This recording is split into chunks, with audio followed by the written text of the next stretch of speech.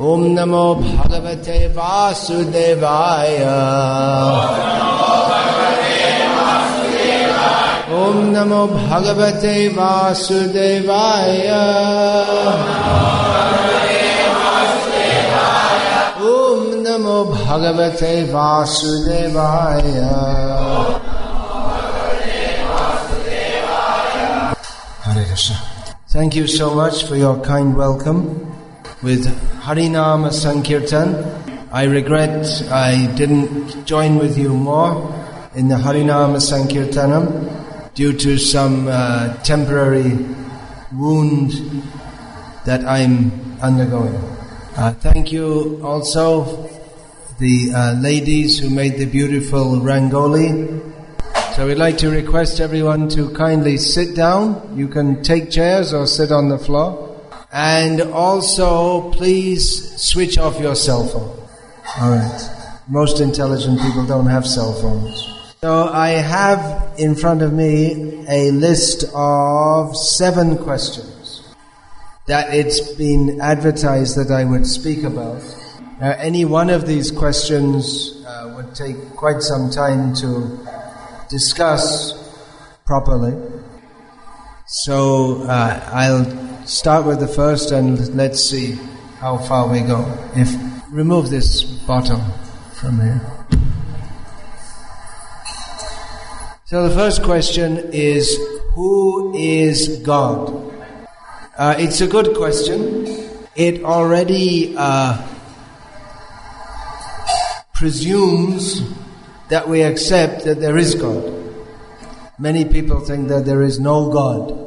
That simply we're here, we get born, we die, and everything is finished. So anyway, we're not going to discuss that now. We accept that there is God. I think everyone here accepts that there is God. Otherwise, you wouldn't have come here. God means the Supreme Being. Param Vastu. Now, some people say that Jesus is God. Some people say that Allah is God. Some people say that Shiva is God. Some people say that Krishna is God. Some people say that there's Mrs. God, Bhagavati. Some people treat their wife as God, although Shastra says that the wife should treat the husband as God, but in Kali Yuga everything's back to front. In the Western countries, and now there's a fashion to treat one's dog as God. And because in India everyone thinks that whatever everyone does in the West is best, so many people in India are now doing dog puja. So how are we to understand? Many people say that, well, there are many gods. And some people say that everything is God. But actually the definition, if we say that everything is God or there are many gods, then there's no meaning to the question, who is God? Because God means the supreme controller, the supreme person. So the knowledge of God has to be had from Shastra. If at all we are to know who is God, that knowledge must be from Shastra. Shastra means the knowledge that is given by God so that we can understand who He is. Now we may say, well, there are many Shastras. The most prominent in the world are the Vedic knowledge, the Bible and the Quran. So we accept Vedic knowledge as most authoritative because it treats the subject matter of the Supreme Brahma in a scientific manner and gives us knowledge of the soul, who we are. The topmost Vedic knowledge is summarized in Bhagavad Gita. We get a clue. Please turn your cell phones off, everyone. From Bhagavad Gita itself, we can understand who is Bhagavan. The very title, Bhagavad Gita, is derived from the word Bhagavan. So in Bhagavad Gita we have repeatedly the term Vijnana. In Bhagavad Gita, Krishna does not ask, he does not say, you just believe in me or you go to hell. But he says, Jnanam teham savijnanam idam vakshyami asreshataha. That I will now speak knowledge, jnana, and vijnana, specialized knowledge, I will speak exhaustively. Exhaustively means completely. So it's a completely different approach to the Bible or the Quran, in which you're just told, well, you just have to believe it. In the Vedic knowledge, the approach is that one should try to understand it. Of course, understanding spiritual knowledge is not simply a matter of having a good brain, but good character is essential. Purity of consciousness is essential. We cannot understand God if our consciousness is in tamogun and rajoguna. So to develop good character, there has to be certain rules of behavior. It's not simply by discussion that we can understand God. That is why in our Krishna consciousness movement, for those who are serious to understand God and to practice Krishna consciousness seriously, we prescribe certain rules.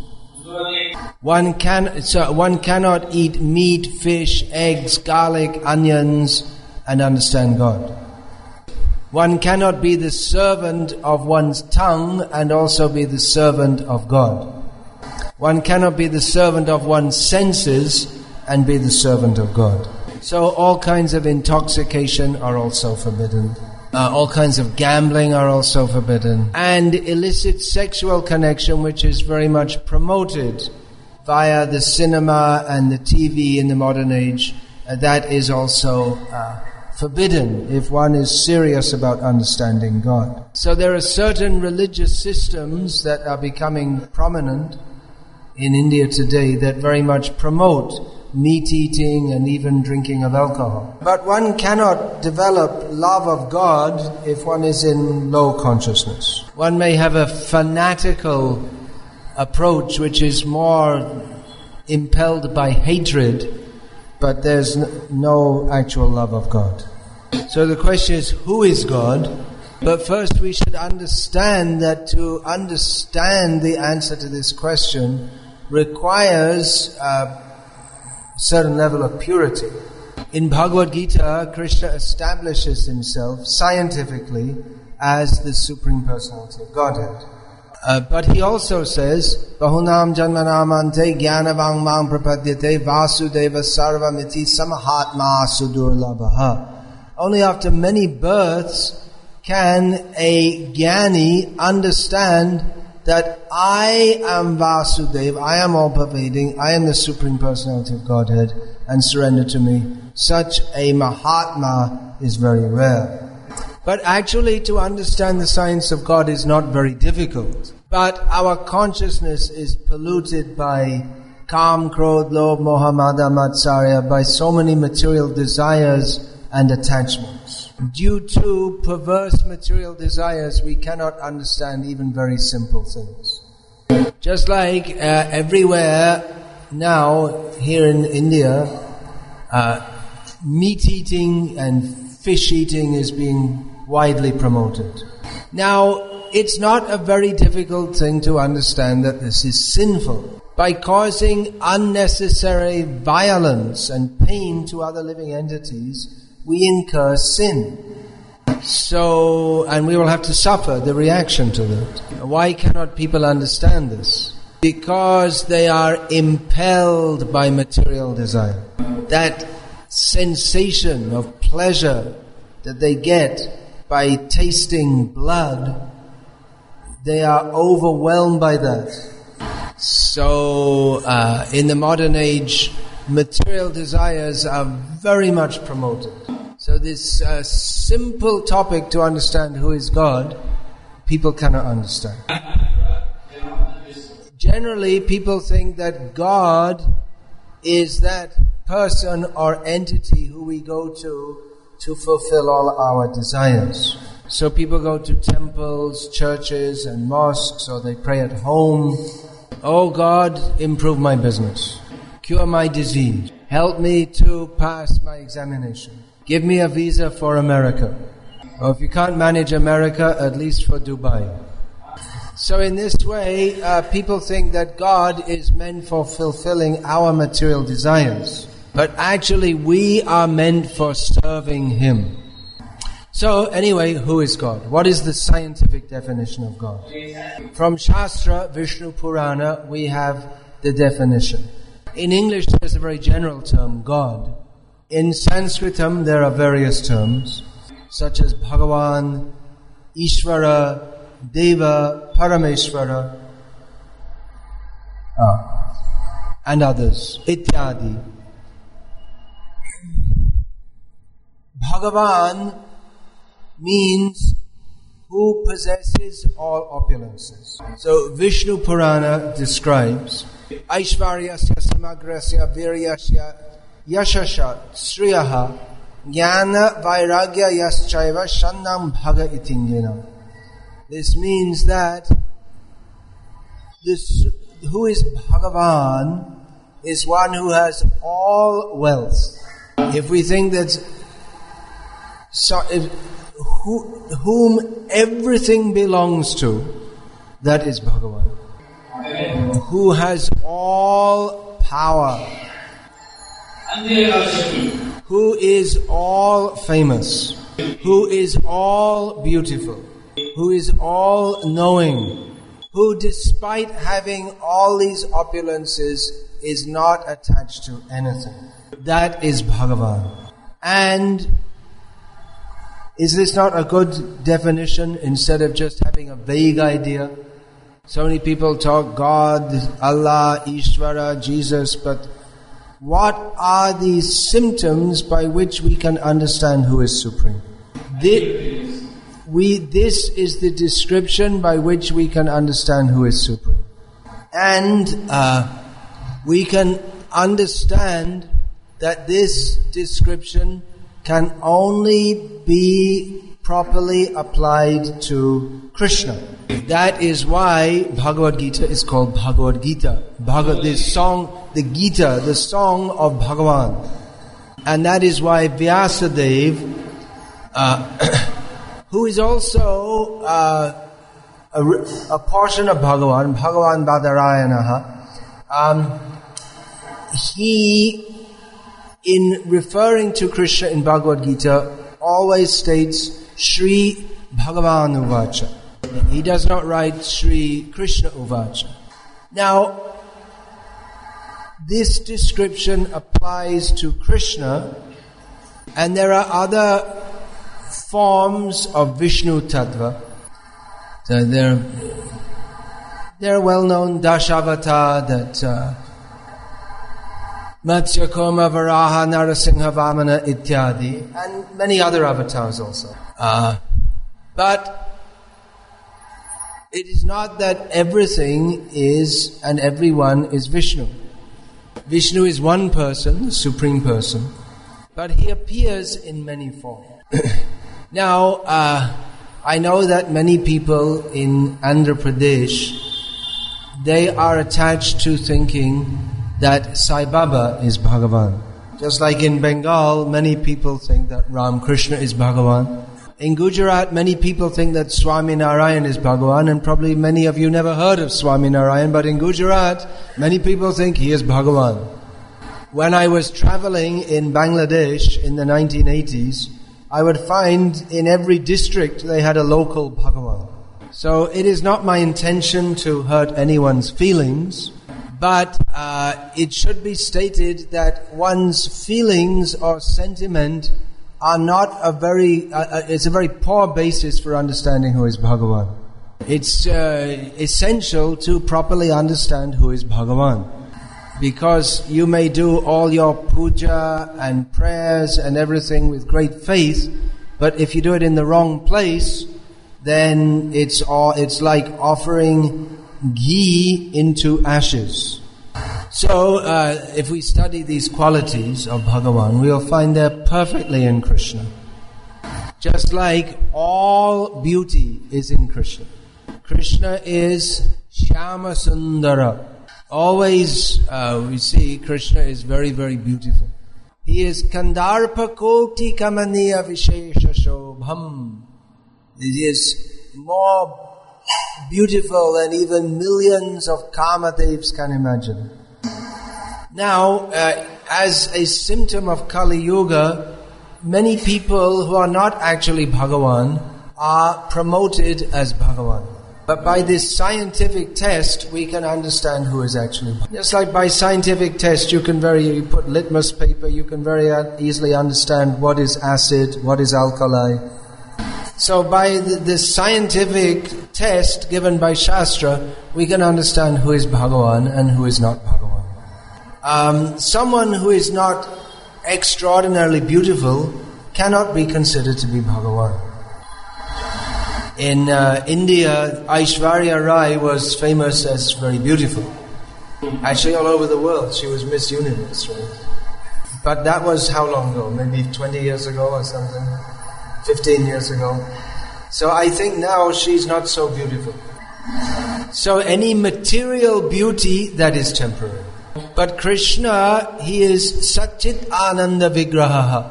His form is not material. We have seen the picture of Krishna at Kurukshetra with Arjuna. So at this time, by material calculation, he must have been in this world 125 years.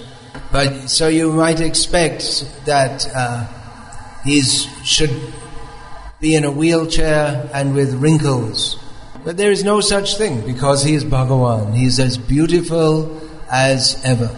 So you should seriously consider if someone is actually by material calculation very ugly and they spend the last years of their life going around in a wheelchair, this person cannot be Bhagavan. Now some people say, well, that's his Leela. Krishna's Leela is dancing and playing and singing. We don't find in any Shastra any description of Bhagavan suffering. So it is a very great mistake to consider someone, even if he's praised by others as Bhagavan, to actually be Bhagavan, if he's not Bhagavan. So I know that many of you are attached to Saibaba and maybe others also.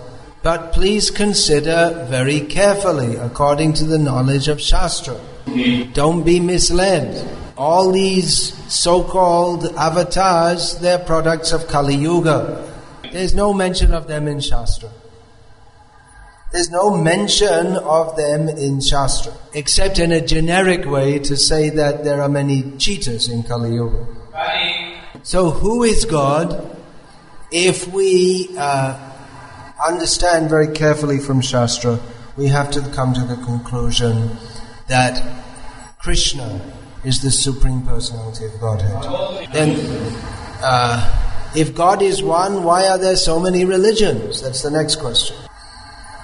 Well, God presents Himself in various ways to different people at different levels in different times and places. You may say that, well, if mathematics is one science, then why is it taught in so many different ways? Because there are different levels of understanding. To a young child, we first of all teach 1 + 1 = 2. And we show them, you take one apple, another apple, you have 2 apples. You take one idli, another idli, and you have 2 idlis. And eventually they understand 1 + 1 = 2. Very good. Then it gets a little more complicated. 2 minus 1 = 1. And then they have to start really thinking. And later on you can get into all algebra, geometry, trigonometry, calculus, and who knows what else. There's no use to try to explain calculus to to a child who is just learning 1 + 1 = 2. And in fact, many people, they don't get to that level at all. For them, it's enough to understand enough basic arithmetic so that they can handle the money that comes in their hands. So in the same way, there are different presentations of religion due to the eligibility of the people to understand. And another reason there are many religions is because there are many people who don't understand, who try to explain to others. So it all becomes confusing. Therefore, the beginning of Vedic spiritual culture is Atato Brahma Jignasa. Now one should inquire into the nature of the ultimate reality. Instead of just following some religious path because you're born into it, or because you like it, or because someone offered you a job if you adopted it, or because you wanted to marry a girl and she said you have to convert if you want to marry me. One should inquire into the actual nature of reality. So this approach will lead us, or has the possibility to lead us to the highest and fullest understanding of God that is possible for us as tiny jivas. And the Brahma Jignasa concludes the inquiry into the nature of Brahma, that concludes with Bhagavad Gita. With Arjuna's realization, he says to Krishna, Param Brahma, Param Dhamma, Pavitram Paramam Bhavan. You are the supreme Brahma, the supreme truth. Yeah, anyway, it's easier to translate it into Telugu. Param Dhamma, Pavitram Paramam Bhavan. Frankly, you don't need to translate it. Bhavan means you, for those who don't know. Then what is dharma? Is the next question. Dharmang tu sakshat bhagavat pranitam. Dharma means to, or that which is given by Bhagavan. To live according to the rules that he gives, that is dharma. Therefore we find in Bhagavad Gita, Krishna says, Tasmat shastram pramanam te karya karyo vyavastito gyatva shastra vidhanoktam karyam karma eharasi. That one should know what are the shastras, what they prescribe, and act accordingly. Then the next question, is there life after death? Certainly. The body is only chemicals. But you and I are not simply bundles of chemicals. If the human body was a bundle of chemicals, then there would be no such thing as a murder case.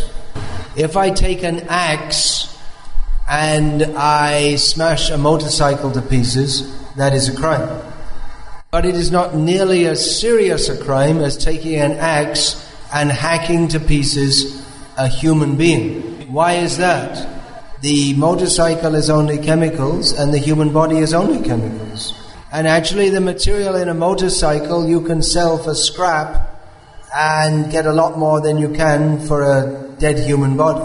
The human body is mostly water, which is hydrogen, oxygen, then carbon and nitrogen. These chemicals are not very valuable.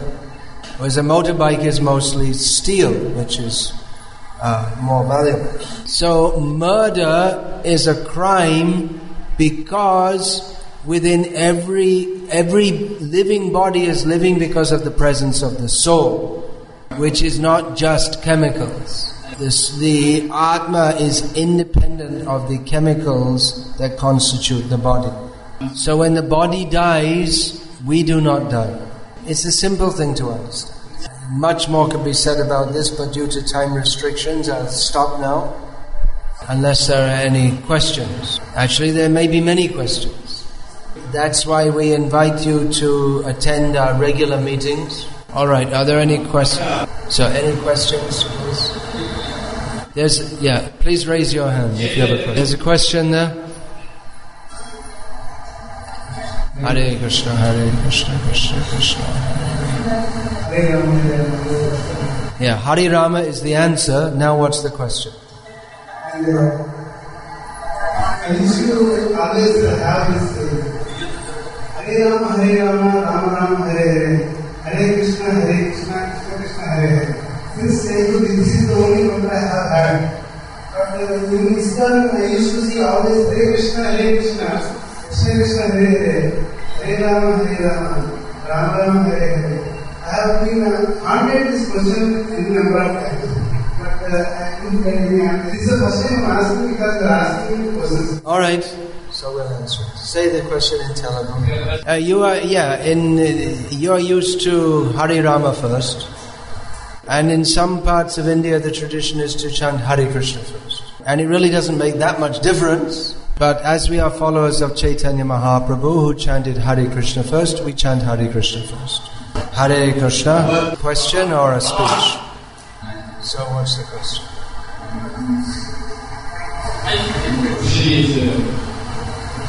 In Bhagavad Gita, Arjuna asked Krishna that actually I don't want to do so many things, I don't want to eat this, but I am forced to eat that, I don't want to do something, but I am forced to do. Arjuna asked him, so please give the reply for this, what Krishna says. You testing me? Kama esha krodha esha rajo guna samudbhavaha mahashano mahapama vidyena mihavayena.